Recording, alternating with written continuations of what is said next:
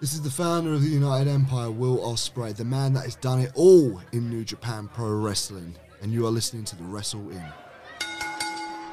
Hello everyone and welcome to December's edition of the Purovision podcast. This month it's a little bit different, and rather than talking about the month that's been in Puro, we're going to talk about the whole year and list our matches of the year. Obviously I can't do that by myself, so joining me firstly is our resident Dragon Gate expert and wrestling translator, Kay. I think it's a bit early to call me a full translator, but thank you. As well as Kay, we've also got Ben Rivers. I'm calling you president of the Kenta fan club this week, Ben.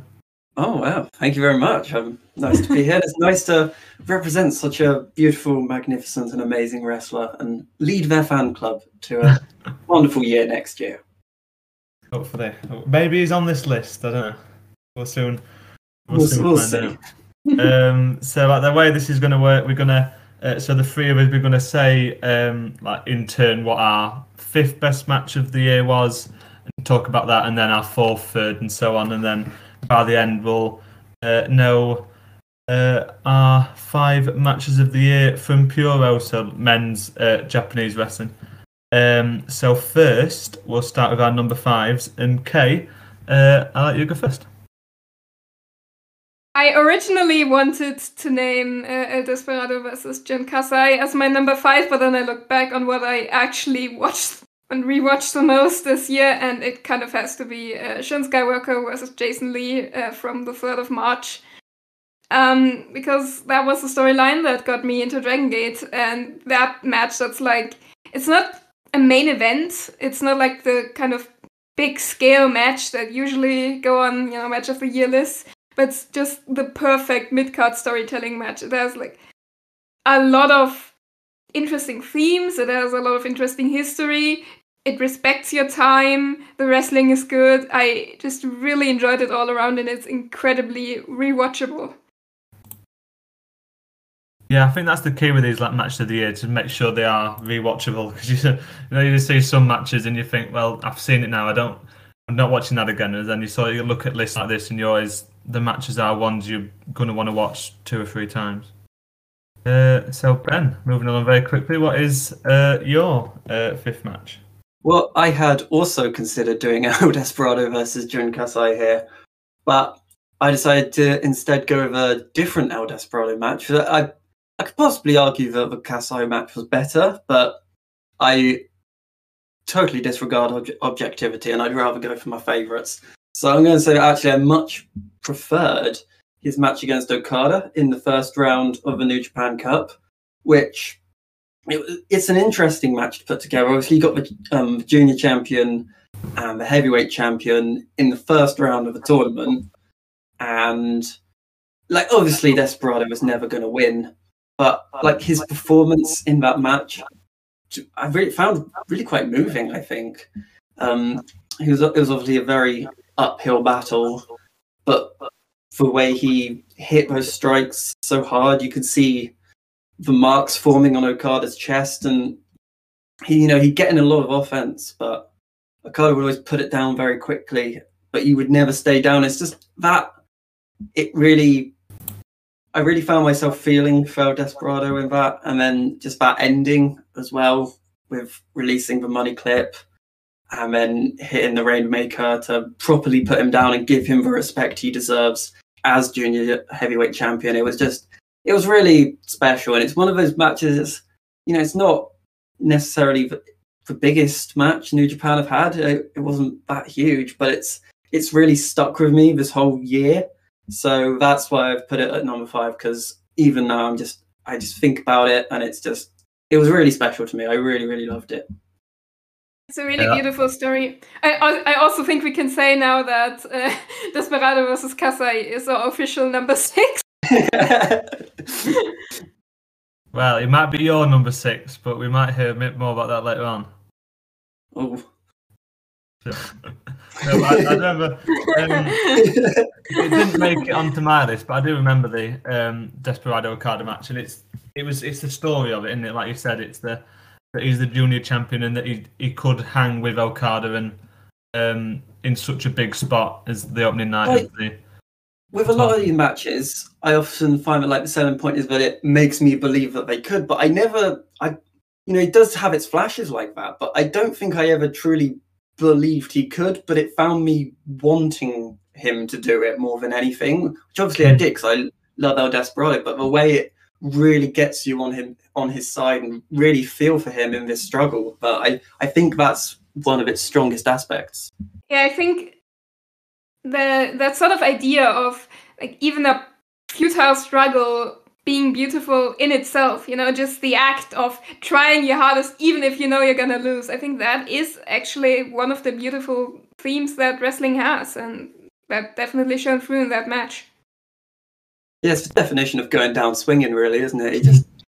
He's getting, like, even when he reverses for Rainmaker, it's like, I know another one's coming soon, but he's still just gonna hit Okada as hard as he can, and he's not going down without a fight, and he gives him, like, especially when after, in the next round, when Okada then goes against Master Wato and just annihilates him in the just easiest, breezy way possible, that just made it even stronger after that. Yeah, I think it's what these lists are for, really, isn't it? Because obviously you have the matches which are like undeniably the best matches of the year, and then there's these sort of matches where it's like the story and the emotion of it that brings it through. And like with matches like Okada, Despy, it's got that more the element of the storytelling, the emotion.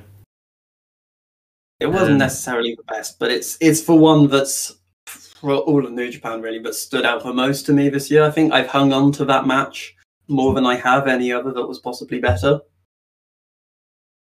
Yeah, that makes sense. It's it's what sticks with you, isn't it? That you're gonna like when you come back at the end of December and you think, even just off the top of your head, like you've got in the idea in your head of what the matches are you're going to put onto your list. Yeah, if I'm in December and I'm still thinking about a first round tournament match from March, it has to have been pretty good, isn't it? Yeah. Yeah, I definitely think there's also a theme that's like in both of our picks, is that we pick the match that has meaning story-wise over something that's, maybe more technically impressive. Yeah, the wrestling is obviously really sound. They're both great wrestlers, and there's a lot of good strikes, a lot of nice moves. But it's like it's like with matches like that, when you then have that extra level and that extra feeling and emotion, it just catapults it to a whole nother level of brilliance, and that really shines through in this one. Yeah, absolutely. So moving on to my fifth match, and I think it's another one, like with your two picks, it's the emotion and the story, as well as the actual wrestling in it. And I picked all the way from January 1st, Nakajima against Shiozaki from Noah's New Year show. Oh, it was I might have that one on my list. It was the main event of the show in Budokan Hall for the GHC Heavyweight Championship, and that's just like, it was such a historic match, and it being Shiozaki and Nakajima, it felt like, to me, it was like a fight for the soul of Noah, with the I am Noah sort of sentiment going into it. And the spot, it's the big suplex spot on ringside off the little rampway. That's through the whole year, that's sort of stuck in my head. But also, like you've said, with the emotion of your two matches, I think it's had that as well, with it being such an important match in Noah as a company, of like who actually is running and leading the main event scene of the promotion. And I mean, all the way from January 1st, and we're in December, and it came to mind when I came to do my list, and it's it's cracking match, that one. Yeah, not even sorry. Not even just the promotion. I mean, like the two of them, right, as Axis, they were like one of the tag teams most synonymous with Noah, and that connection obviously very meaningful as well, and came through in that match too. Like with Shiozaki wanting to sort of bring them back together, but Nakajima wanting, the two of them to move on and go their own ways. Yeah, pretty much what I was going to say. It's this story goes back years. It's not just in the moment and who is Noah now. It's like, these guys have. They have history going all the way back to 2000 and 2004, was it, when they had that Kobashi and Yeah, 2004. Sasaki? Yeah. So it goes all the way back then, really. If you really want to deep it that much, like it's just the Noah match there is right now. It was, unfortunately, it's kind of been, in my opinion, the peak of Noah this year, because it's been very up and down. But that match was just insane. That suplex was incredible. They put so much behind their strikes. I mean, they normally put so much behind their strikes, but when the two of them go together, it's just, they're putting that little bit extra on it. And it's nice as well, because you've obviously got the match in 2020 as well. So it's cool to see that with, this time it's the other way around. Now Nakajima's champion and Shiozaki's trying to win the belt, whereas in 2020 it was obviously the other way around. And it's nice to see kind of Nakajima in that position of strength that Shiozaki was kind of in 2020. So I really like that. Also, I thought in particular, again, closing stretches are always very important to me. And like the end, like Nakajima is just brutal. Like, he hits like a savage head punt. The brain buster, obviously, and then the Northern Lights bomb as well. Oh, magnificent. It's one of my favorite moves. It's one of the most brutal moves I've ever seen. And obviously with Sasaki connection, it was just the perfect ending to what is a match. And it's just, Nakajima just felt so good then, didn't he? Like, do you remember how good that title reign was? Like, it seems so long ago.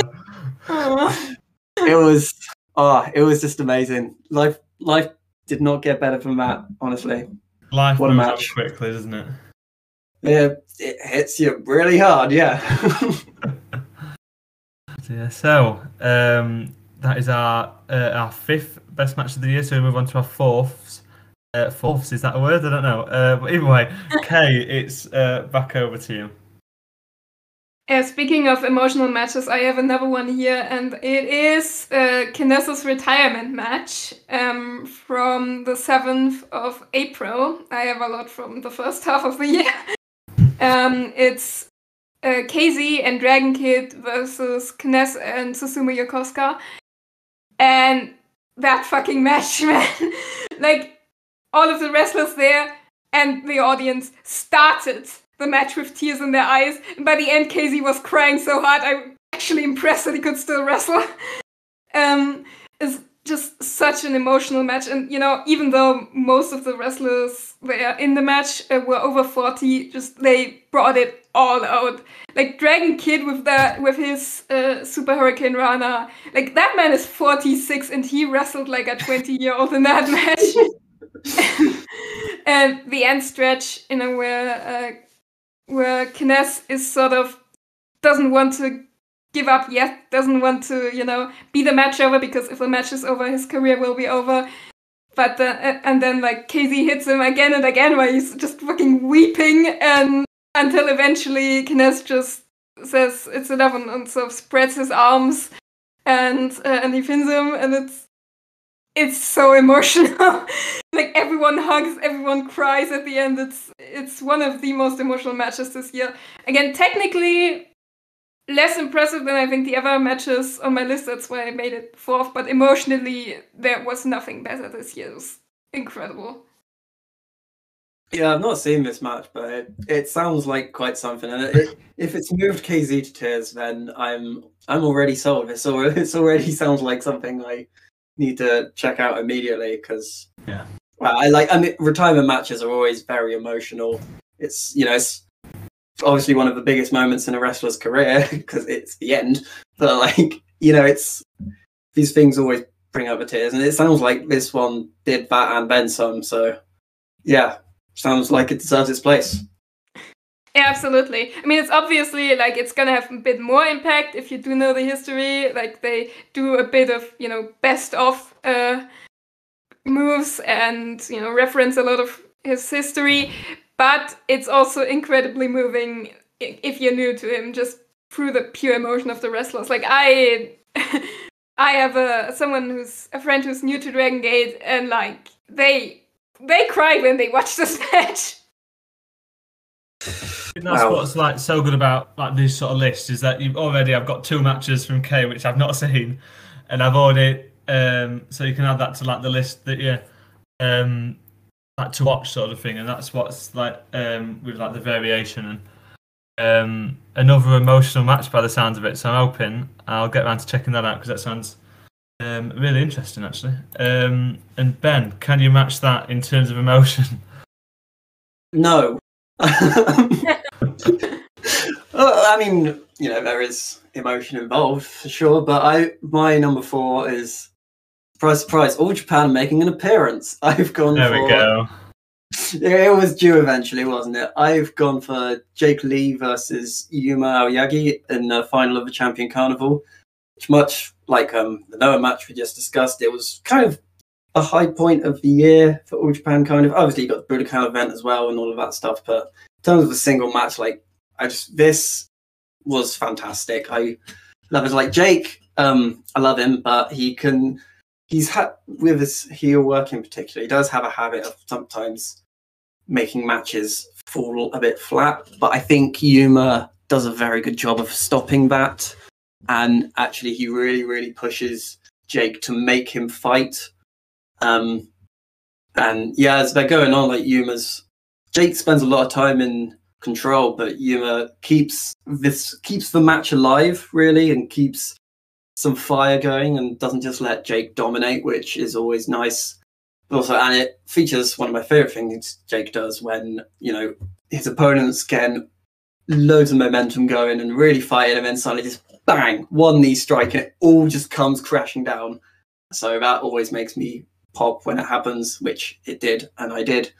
But yeah, I don't quite have as much to say about this one, but it was just very, very exciting, and which is always good. It shows that when Jake's on and he has an opponent that can get the good stuff out of him, that he's just class. He's totally class. And as much as I love him, I do also think for right person one, it's always important when you have a tournament final that whoever wins does matter. And I do think ultimately Yuma was the right choice. And yeah, that's pretty much it. Yeah, very good, very good. And it was, if nothing else, I needed to have some All Japan, so there it is. Yeah, I remember watching this actually, and I've pulled up a little bit of what I said about it at the time, and I do remember it being it's like a proper fight, and they they fought like their lives depended on it, sort of thing. With the obviously it was the final of the Champions Carnival, and they just fought really nastily and aggressively, and I thought that tension and drama really came through. Yeah, it's one of those matches as well, which is cool, especially as a tournament final, where I do think it could have gone either way. Yeah. So that's always good for intrigue. But I also feel like from Yuma in particular, you get the feeling he knows he's on the cusp of something great. Like he's near he's climbing this mountain. Like he knows he's near the top, and he has this opportunity. He needs to make the most of it, and I think that's why he really, in particular, I think he really brings the fire to Jake, which I think makes Jake then bring that in return. So I think that's you could really feel the motivation and the desire to win from Yuma. Yeah, it felt really important, this match as well. Not only being the final, but it being those two in there, and how it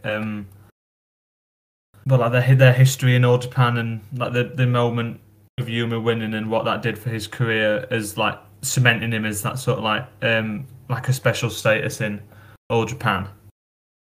Yeah, especially knowing that it's then down the line he's going to have to face Kento, and obviously they've got a lot going on. So yeah, it was just a fantastic match, and everything is as much the stuff surrounding it as well that really made this good for me. So yeah, all in all, it's the whole package of that match is just lovely. I loved it.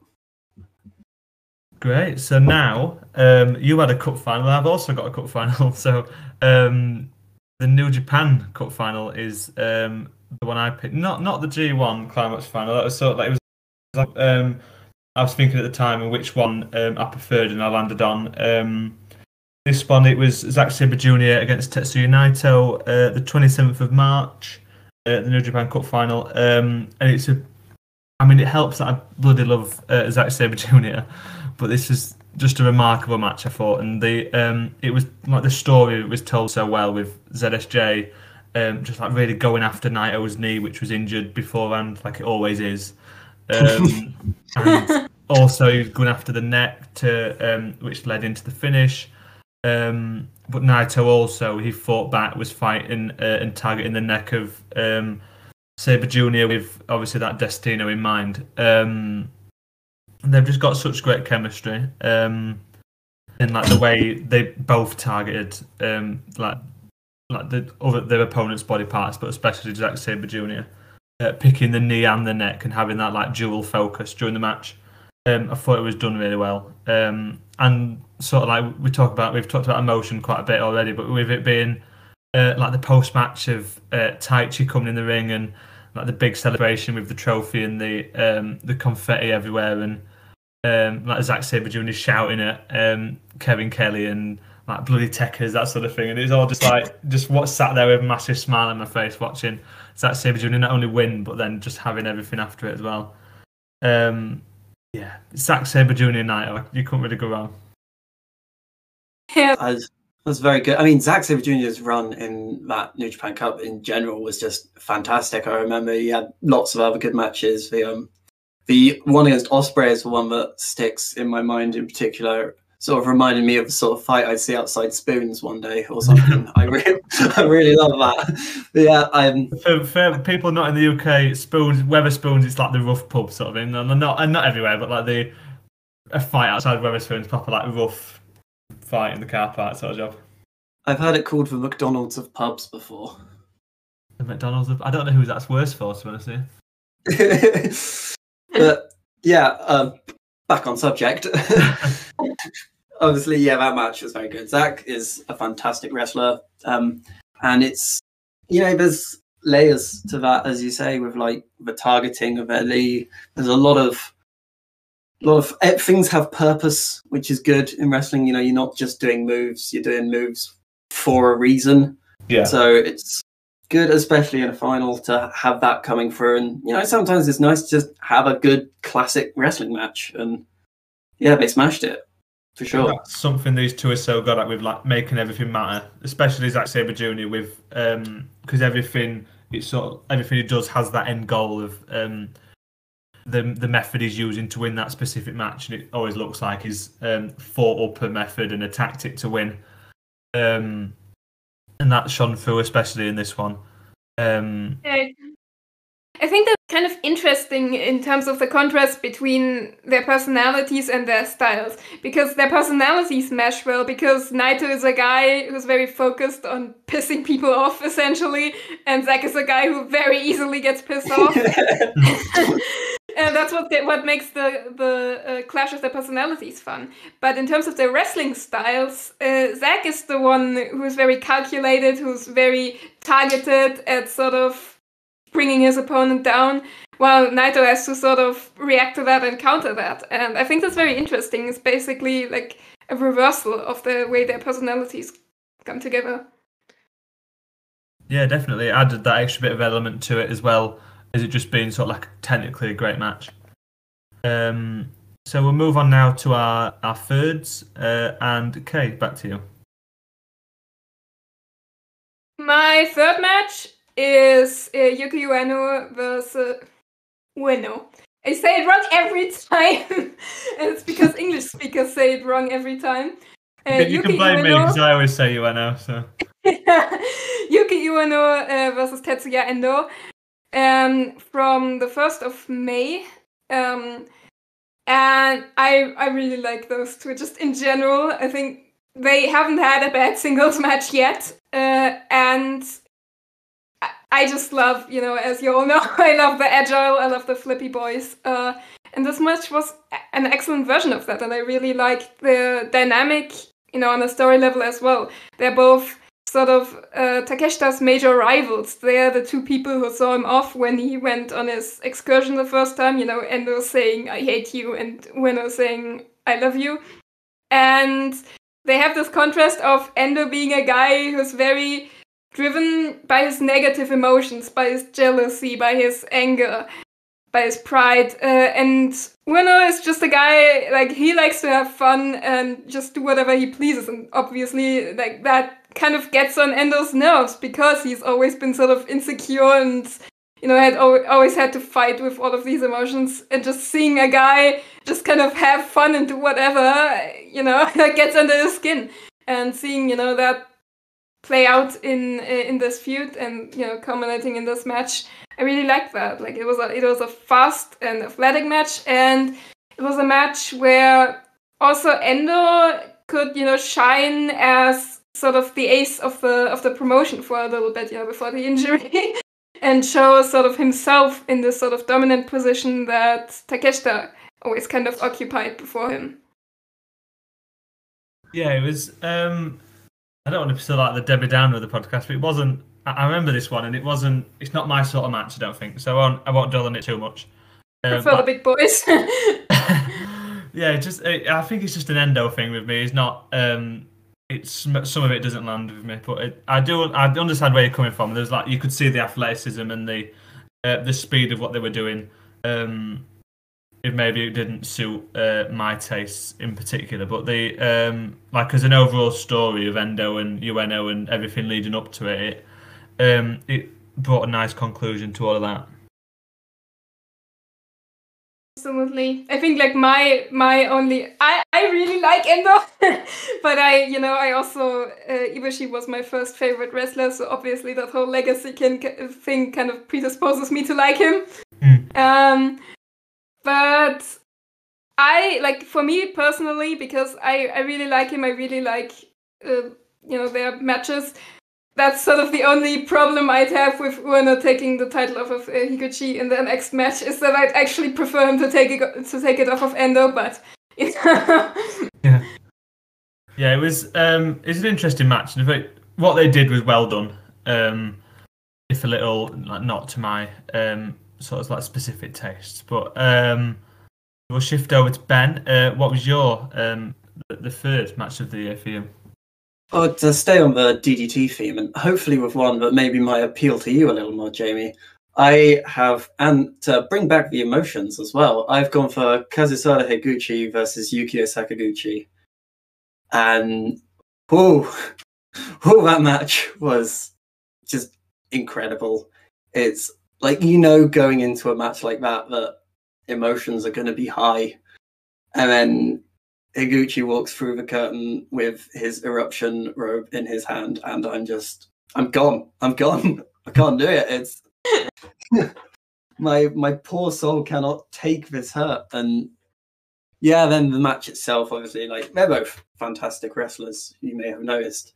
And I love the way, like, Sakaguchi really, he really has a lot of urgency. He really kind of stays on Higuchi in the early phases of the match, which I think, it's easy with a dynamic like that. If you're someone like Higuchi, you might kind of hold back on Sakaguchi. So it kind of really forces him to bring his A game. You can't hold back. You have to give him everything. And obviously that happens. And eventually they really, really fight it out. And just the ending as well is like, when you get to that point where Sakaguchi is pretty much beaten at that point, and then Higuchi just put so much behind those final moves to put him down, and then that last, like, you can see on his face just how much he's feeling when he's hitting that last move and then slowly moving over to pin him.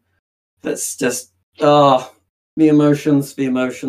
I feel a lot of emotions about this match. It was really special, and also Higuchi just comes out of that looking really fucking strong as well. Like, it's insane. Higuchi's insane, and fantastic match. I absolutely loved it. Yeah, I remember that one, and it's with not only just their ability in ring and the way they like mashed together, of course, being both formerly of Eruption. Obviously, Sakaguchi's still there. So then we'll move on to my third spot, and it's one we've mentioned a couple of times already, and it's Jun Kasai against El Desperado from Just Tap Out, the greatly named Takataichi Despimania from September 12th. And it's a death match, and they don't usually end up on my list, death matches. But there's a reason I wrote a full article about this, and there's a reason I put on my Twitter banner. It's a picture of Jun Kasai and El Desperado after the match with the Rose, and it's such a phenomenal. I can't say it. We'll move on. It was an amazing match. I'll pick a different word. Valiant effort. And I don't know. I can't say that. I don't know why. And it really blew me away, this match. And death matches aren't usually my type, but this one really shone through for me. Like the emotion of like their relationship, and like the way the Rose symbolised everything after the match and before the match. And my one thing to pick out was Jun Kasai, he did post match, like was talking in the ring. And he said, "We pro wrestlers may not fear death or pain. We accept that every time we step into this ring." And I think that sort of like sums up what this match meant and how it was wrestled. And it was such a violent and a bloody match. It was like a proper war. And they were both covered in blood by the end of it. And it might not have made it onto your list, but it's got a nice spot at number 3 on mine.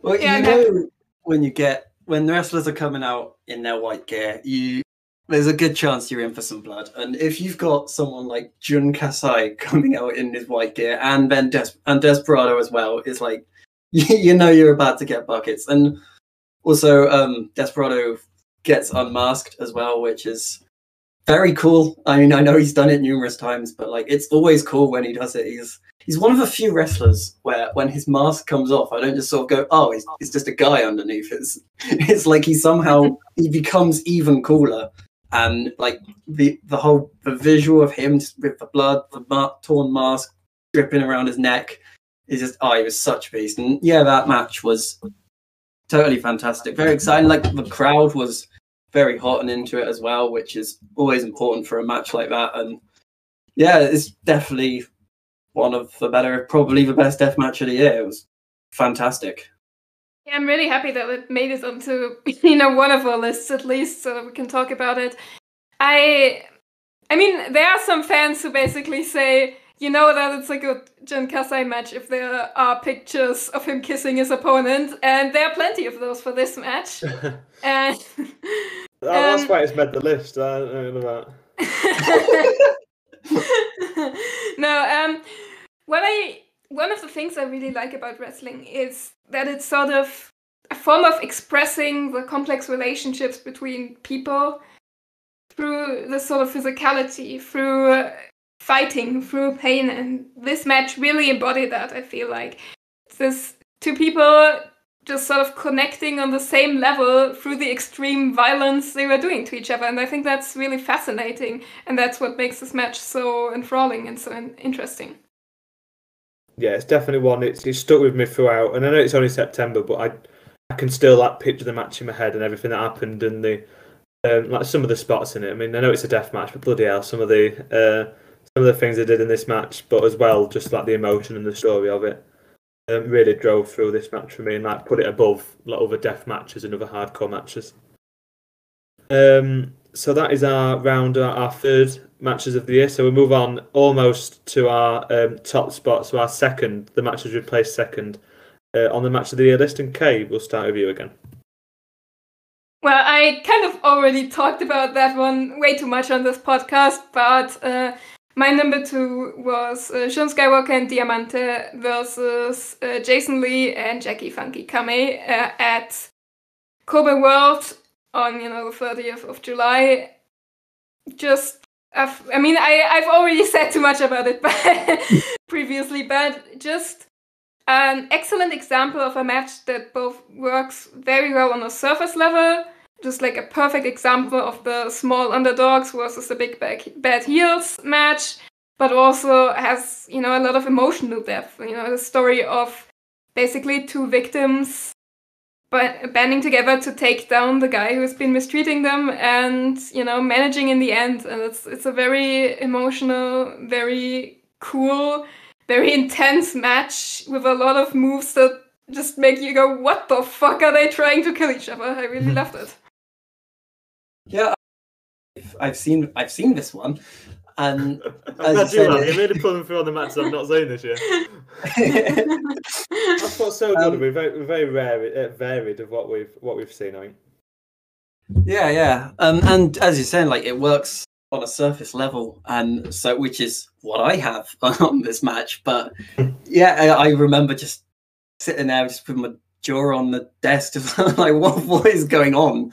These four are insane, and yeah, there's a reason that like outside of my two favorites, that these four are probably the four I'm now most interested in terms of my small bit of Dragon Gate watching. So yeah, it was crazy. It was just they're doing all sorts of mental stuff, and it all fit together so well. I knew a bit of Jason Lee and Shun Skywalker's story, so I had a bit of a dimension to it, but not too much. But the fact that it hit so well for me, but then it also hits so well for Cave, and knows all of this stuff about it. But it's a match that everyone can enjoy, which is kind of rare, but also pretty good when you get that in wrestling. Absolutely. I honestly think it was the best Dragon Gate match of the year, and that's saying a lot with a lot of these main title matches they had. Yeah, so that's another match to add to my list of things to watch and make sure I've watched all the matches on the list. And we'll move to Ben's second. Hopefully I've seen this one. Well, you have, because it was on your list. Oh, wow. Well, that solves that problem. Yeah, my second was Shiozaki versus Nakajima at Noah, the New Year in the Budokan, which, we've talked about that.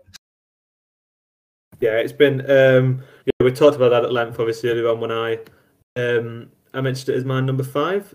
So then we'll move quickly on to my number 2, which was... another New Japan match, my second on the list, and it was Kazuchika Okada, obviously, but against Jay White, the IWGP World Heavyweight title match from Dominion. And yeah, I bloody love this one. And it was so that Jay White worked on Okada's ribs in his midsection, and that was like the focus of the whole match, and he controlled it and controlled the flow and controlled the feeling of the match, and he really dominated things. He's a cracking heel, and that was one of his best showings as a heel this match. And COVID restrictions be damned for this one. The crowd went mental towards the end in Osaka, of course. And Okada played his part as well. He sold very nicely, and despite being Okada, he sort of played second fiddle to Jay White, who was sort of like the master of the match. And Okada sort of sat back and sold and fought back when he was able to, and so it was such a well done story, this one, and we talked about emotion in quite a few of the matches, and this is another one that brings the storyline and the emotion to the forefront. Yeah, again, not to be the Debbie Downer this time, but I honestly I kind of forgotten this match had happened. I think for me, I'm just obviously Jay White's very good, but him, and especially Bullet Club as a whole, I think for me, I've just not been too into them lately. So I think I remember that show had a lot of Bullet Club going on as well. So by that point, I was kind of fed up with it, and that was the show where Tanahashi and Ishii had that insane match, wasn't it? So I think that kind of wasn't that was it? Was that Dontaku? Maybe it was. I'm totally lost. Okay, at this point, I just don't remember this match. I think. I'm sure that was Dontaku, but yeah, it probably was. Yeah, it's Jay White syndrome. If that was, it was. Yeah, Jay White syndrome. I got no idea what's going on, but yeah, it was honestly, Dontaku. Jay White matches just haven't really been doing too much for me this year as Bullet Club as a whole. Really, aside from Kenta, obviously, because he's too perfect for Bullet Club, I think. Yeah, he's perfect wherever he goes. But yeah, I mean, I do like Jay, I'm not a big, that's sort of the thing with Bullet Club, right? I do like a couple of the people in Bullet Club, but Bullet Club itself, I don't really like. But yeah, I mean, I do think it was a good choice, to have Jake go over, and I think the moment at the end, made a really symbolic impression of him finally getting to the top and finally, right, taking down the guy who's basically synonymous with New Japan. I mean, second most after Tanahashi. And I mean, nothing in that sense. I think, it probably really did what it was supposed to do, and it was really good at that. Yeah, so split the opinion on that one, the Jay White match, but with I think we can go with the match was probably quite good, but we have mixed opinions on Jay White. But we'll put it down to Jay White syndrome. Jay White syndrome. I'll trademark that quite well. So now what we've all been waiting for. The matches are, each of us are 3 matches of the year, and first we'll start with Kay. And is it Dragon Gate, Kay? No, it's actually DDT. Wow. No, that match is actually from before I got into Dragon Gate. It's from the 20th of March, and it's Konosuke Takeshita versus Tetsuya Endo. And Jesus fucking Christ, this match. As you two know, I am a lore nerd, and the whole Takeshita Endo story is one of the things I am a lore nerd about. So this match just really hit me. At the time, I made 20 posts about just all the little bits of lore in this match. It's a really big match. It felt like Endo really facing the final boss of DDT and also the final boss of his personal story. And every time he thought he had just beaten him, it's just another form of Takeshita just coming on, and he has to do it all over again, and his plans fall apart, and he has to just keep going against the one guy he could never beat, and the one guy he felt always looked down on him. And the way that both of them worked their long and very, emotional history into this match. For example, when Takeshita did, the Dusty Punches from back during the Happy Motel days, and then Endo countered it into the crossface, which is Daisuke Sasaki's finisher, which is the guy for whom he betrayed their faction, right? All of that stuff, so emotional, it was so good. It was one of the only times that I really loved a match that was as massive and long as this was. And the end, right, where Takeshita leaves and Endo just screams after him, "I hate you, Take-chan!" That was so sweet and emotional, and just really summed up the whole complicated relationship for me. I loved this match, and I loved everything about this match. This match is, I've got this one in my Kasai versus Desperado area as well. For most of the year, I'd had this really at the top of my near the top of my list, where I'm this is definitely going to be one of my matches of the year for sure. And then when I was just putting this list together, I had so many other matches that I really wanted to talk about, but it just didn't quite make the cut. But yeah, I'm not quite as much of a lore nerd as you, so I didn't, I didn't have as much. And when I first watched it, I was still getting to grips with DDT a bit more. But yeah, it's, I love a match that makes me feel exhausted. So when, in a good way, are you sure? Obviously, if you give me 45 minutes of boringness, I'm going to be tired and I'm going to be grumpy. It's not going to be good. But this was 45 minutes or something, ridiculously long. But by the end, they're still going for it with full gusto, and I'm, it's exhausting me in the best way possible. And yeah, it kind of made its way out of my mind a little bit. Yeah, absolutely fantastic match. All around great. Takeshita's very good. Endo's very good.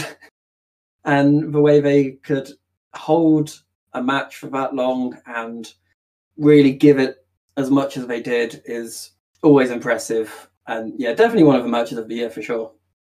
Yeah, I think if you've got Jay White syndrome, Ben, maybe I've got Endo syndrome, because it was. I mean, this is obviously it's a cracking match. It's a very good match, and it was a bit slow at the start. Is what my issue with it, but once it got going, you can't really complain at all. and especially towards the finish, like you were saying, Kate, so it's like such an exhilarating and an exciting match. If a little long, but I think that's more of a personal thing.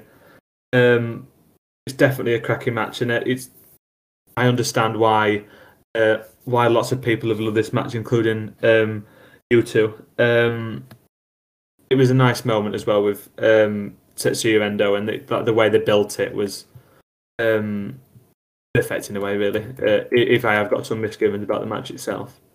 Yeah, like there's technically a lore reason for the match starting a bit slow. See, I think that's the thing, isn't it? It's sort of like, because with that prior experience and that prior knowledge, it helps you along with like enjoying the match more. Yeah, it's sort of there was a bit of story about Endo wanting to wrestle like in the true heavyweight style rather than like his own, which is more the sort of flippier junior heavyweight style. And as the match goes on, he sort of returns more to his natural self. That's why the match starts a bit slower, because he wants to be sort of the sort of New Japan type. But that's not him, and he can't win that way. So that's why it was meaningful to me, but obviously, like, that's not gonna help a lot if you don't know the lore. Need to do your research, Jamie. I'm really letting the side down there. I don't know enough. So 1 down, 2 to go. And Ben, what is your 2022 match of the year? I have also gone for a Takeshita match, but I think in a very unsurprising move for me. You can have a guess. Is it Higuchi? It's Higuchi, yes. Oh my god, this match. The amount of times I have watched this over, it happened in September, and it's like, I'm still just watching this over and over again. Like, I've got so much wrestling I need to catch up on, and I'm just not doing it because I'm still watching this one, because I love it so much. It's like obviously they don't know me, but I can't help but feel like maybe they've just gone, how can we make a match they're going to enjoy perfectly?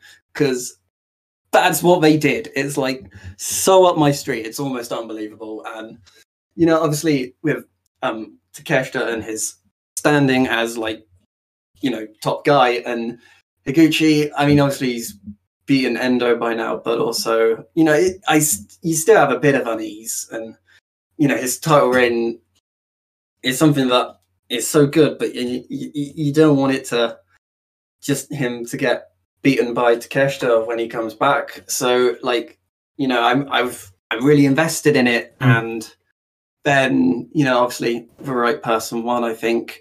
But just from the start, they're just flying at each other, smacking each other as hard as they can.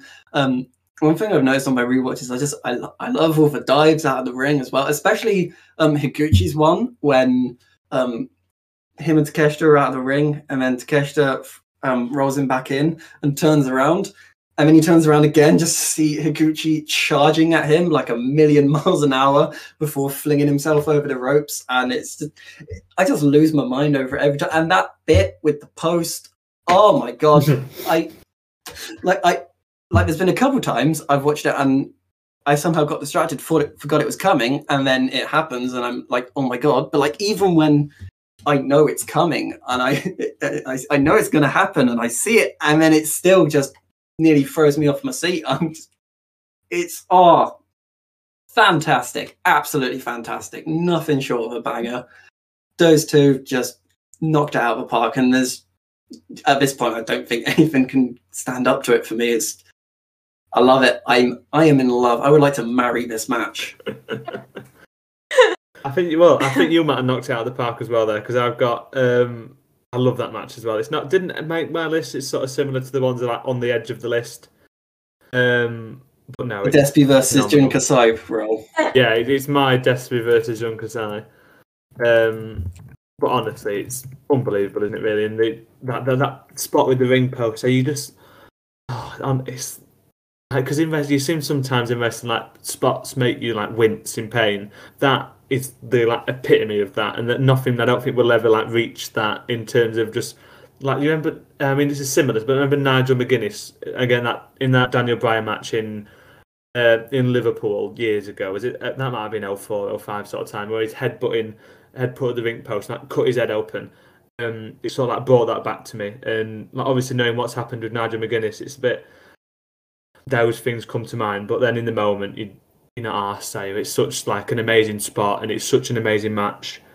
And they fought like so attritionally. I thought with like the way they fought against each other, like they were just taking the absolute living hell out of each other, just constantly and constantly. Yeah, the way I've talked about it, maybe I should have put it on my list myself because I honestly, it's such a great match, that one.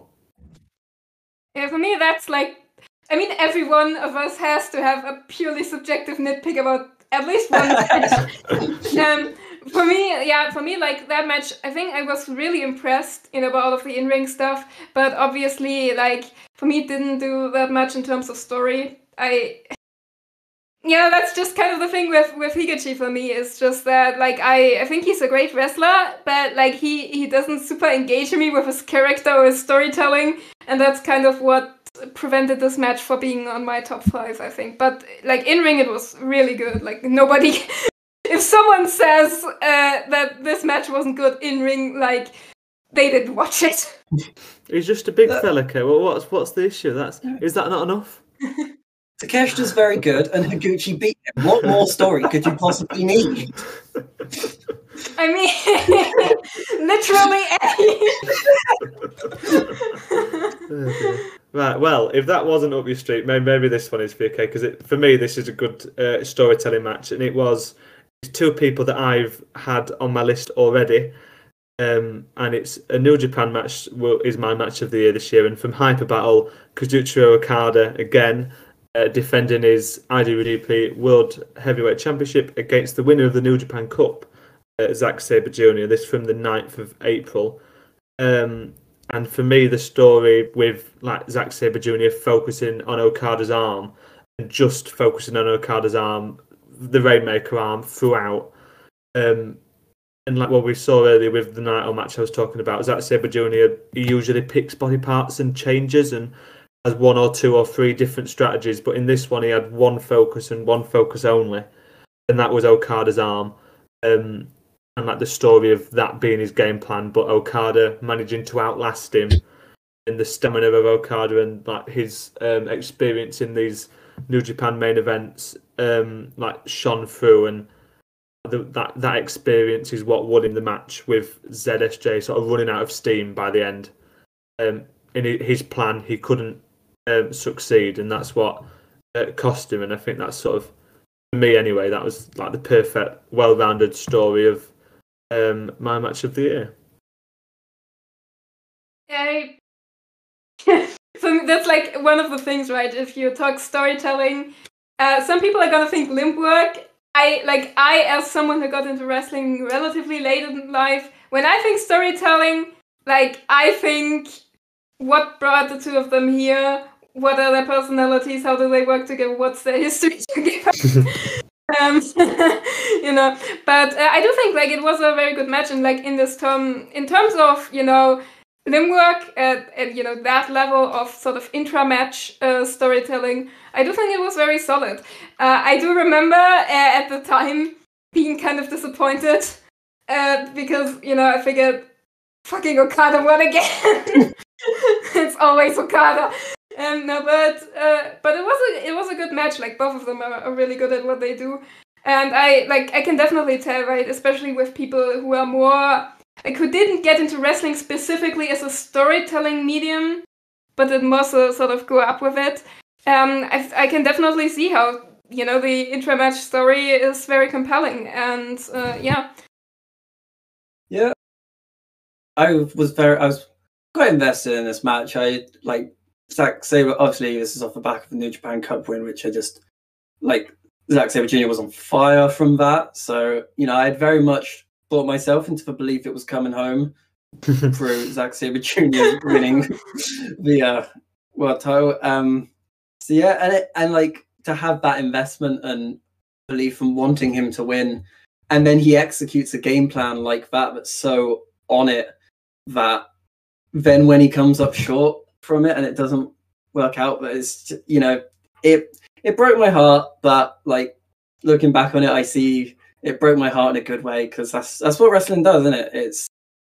it got me invested in someone. And even though he probably wasn't going to win, I still had that hope. And yeah, Okada wins again, but you know what? He's Okada. He can win again. It's what he does. So I'll allow it. It's good wrestling. It's good wrestling. Yeah, I remember watching this one live, and I had it on. I put it on my telly, and I remember because I've got this seat in my living room that looks directly at the telly, and that's when I'm watching wrestling on the telly. That's the wrestling watching chair, and I could just sit look straight at it, and ignore whatever else is either side. And that this match is one of them that my eyes didn't move off the screen. And I was I was on my feet, and I was on the edge of my chair and moving all around, and it's it's one of those matches that suspends your belief, suspends your disbelief in what happened. And maybe that's the Zack Sabre Jr. fan in me, and just wanting Zack Sabre Jr. to win more than anything. And so it was it's quite a soul crushing finish for me as a Zack Sabre Jr. fan, with him not being able to do it. But then I sort of looked back a few minutes later, and I was well, that was a bloody good match, and that's the sort of thing that swung me around, and the emotion of it, and how for me that'll do for me. Maybe I'm a bit more simple, and that's what I need from a wrestling story, just nice limb work, and that'll do me all right. And that's exactly what this match gave, and probably the best example for me of a limb work and a selling match from 2022. Yeah, it was definitely it was definitely a very well executed match. I definitely do like what the two did with it. I think again for me it was just sort of diminished by me generally getting a bit disillusioned with New Japan at right around that time. But I mean, those two are right with what they were given. They did a great job. Right? There's no denying that. Yeah, it's for me. It's the perfect match for what I like from wrestling, and that's sort of the subjectivity of these sort of lists and these sort of thinkings of the more emotional matches and the more physical matches, and the matches of two people just absolutely battering each other. And it's what you like personally, what's your favorite thing from wrestling. That's what brings up the best match in your eyes, and that's I think those top three. Takeshita getting two of our matches of the year, I think that speaks volumes of the year he's had as well. Yeah, so great stuff, and that brings us an end to our match of the year lists. We've had Dragon Gate and DDT and Noah and New Japan and an All Japan match, because don't you could not forget go All Japan, without, mate. could we? No, so fantastic stuff. And before we depart, now that we've been our match of the year podcast for 2022, just as an overall of the year, so we've looked at our matches, but you could see in that list we've Takeshita and ZSJ popping up a few times. What have we thought about this year? Quite a big open question, but what have we thought about the year in wrestling? It's been pretty good, hasn't it? I think at least I've had a fantastic time watching wrestling this year. There's been so much fantastic stuff, and it's there's a lot of wrestling to watch, but it's a good sign when I want to watch it all. Yeah. You can follow a lot of promotions, but when you actually are wanting to watch these promotions, at the moment, maybe now I'm a little bit tired, but for most of the year, it's been a case of I've got All Japan to watch, I've got DDT, Noah, I've all this, that, and the other, and I want to keep up with all of that because it's all been so exciting. You look at the main event scenes of a lot of the top promotions. So Kenta Miyahara has had a fantastic year. Higuchi's had a fantastic year. Okada's had a fantastic year. A lot of the top people have really been performing, and then obviously further down the cards there's been so many bangers, and it's just been really fun. It's been so much fun, and that's what's important for me. But I enjoy the wrestling, and I have a good time, and I have. So yeah, great year for me. Very happy. Yeah, that's nice. For me, I think. Sorry, I didn't mean that dismissively. I meant that honestly. I meant that. That's very. I meant I'm happy for you, and that's very sweet, and I'm glad that you enjoyed this year so much. That's what I was really just expecting you to be like, I'm this was just sorry. the worst year in wrestling I'm I've ever had. sorry. It's all shit. No. No, for me it was sort of a mixed bag because there was a lot of backstage drama, including in Peru. With the Ibushi situation and him implying New Japan is in league with the Yakuza and all of that stuff. But all of that aside, there was some very interesting stuff in wrestling. I really like that there were a lot more crossover shows, and I definitely hope that we are going to get more and more of those. Yes, definitely. I very much agree with this point. More crossover shows, please. Every wrestling promotion, crossover shows. Now, do it. Yes. That's the New Year's resolution. Like Hiromu also, he suggested that they do like a big junior crossover, and the general managers of both DDT and Dragon Gate said yes already, so that's looking good. Obviously, even though for Japanese wrestling in general, times have been tough in the pandemic, and there are departures and all of that stuff. I am really glad that this year, when I was sort of a little burnt out with wrestling, because I didn't have any good stories to follow at the time, that I discovered a newly turned heel wrestler, and his promotion just put all of their fucking stock into his storytelling ability. So that was a big win for me, honestly, that I was able to find someone new, someone young who I can follow along for the rest of his career as I also grow older. And that's something I really liked about this year. I definitely hope that storytelling is going to be something that's going to be focused on more, because outside of, Shun specifically, I haven't seen it, get that much focus this year. And, obviously, Takeshita Endo at the beginning of the year. I definitely hope that's something that's gonna be bigger next year. Yeah, there's been lots of great stuff this year. Obviously, there's always room for improvement, and I'm sure as we move into 2023, we'll carry on in the same vein of it being like a varied amount of wrestling throughout the different promotions. And maybe I'll start watching Dragon Gate. You might have convinced me, Kay. All these great matches you keep mentioning to us, and we'll get there, I think. Resolution is to watch a lot more Dragon Gate. If I just talk your ears full enough, eventually. I'm at the point where my KZ fandom is rising enough. I feel like I don't watch enough Dragon Gate to do it justice. So yes. So I'm like one income away from getting a Dragon Gate Network subscription, but not yet. I'm sure we'll get there, the two of us. So, before we go, we'll get the plugs in for our December edition of the podcast. And Kay, we'll start with you. Anything to plug? Anything to mention to the listeners? If you want to get a Dragon Gate Network subscription, I have an excellent guide on Dragon Gate streaming service and also their YouTube channels and everything you need to know about watching the promotion on my blog, kasinkayfabe.com. It's a bit of an older one, but it's the one I'm most proud of, and I hope to release more articles also in the new year when I've caught up with university. Great, and Ben, yourself? You could get a Dragon Gate Network subscription, or you could get a New Japan TV subscription. How dare you! And that's about the extent of my plugging. I have very much nothing going on at the moment apart from uni work. So yeah, just follow me on Twitter, Bwid72. Lovely days. That's all you need. Yeah, so you could get a Dragon Gate subscription, you could get an All Japan subscription, or you could get 3 promotions in one and get a Wrestle Universe subscription. And you can even please the ones over the lovely people over at the Ocean Cyclone Show and watch some Tokyo Joshi Pro as well. So. No, but in seriousness, you follow me on Twitter, jjohnson_16. That's where you'll see everything of interest that I'm sort of doing. And for Wrestling, you can follow Wrestling on Twitter, at Wrestling, and also you can follow us on any podcasting network that you listen to us on, and you can listen to this podcast, The Ocean Cyclone Show, Fly to 5, Noob Japan, and All Elite Listening.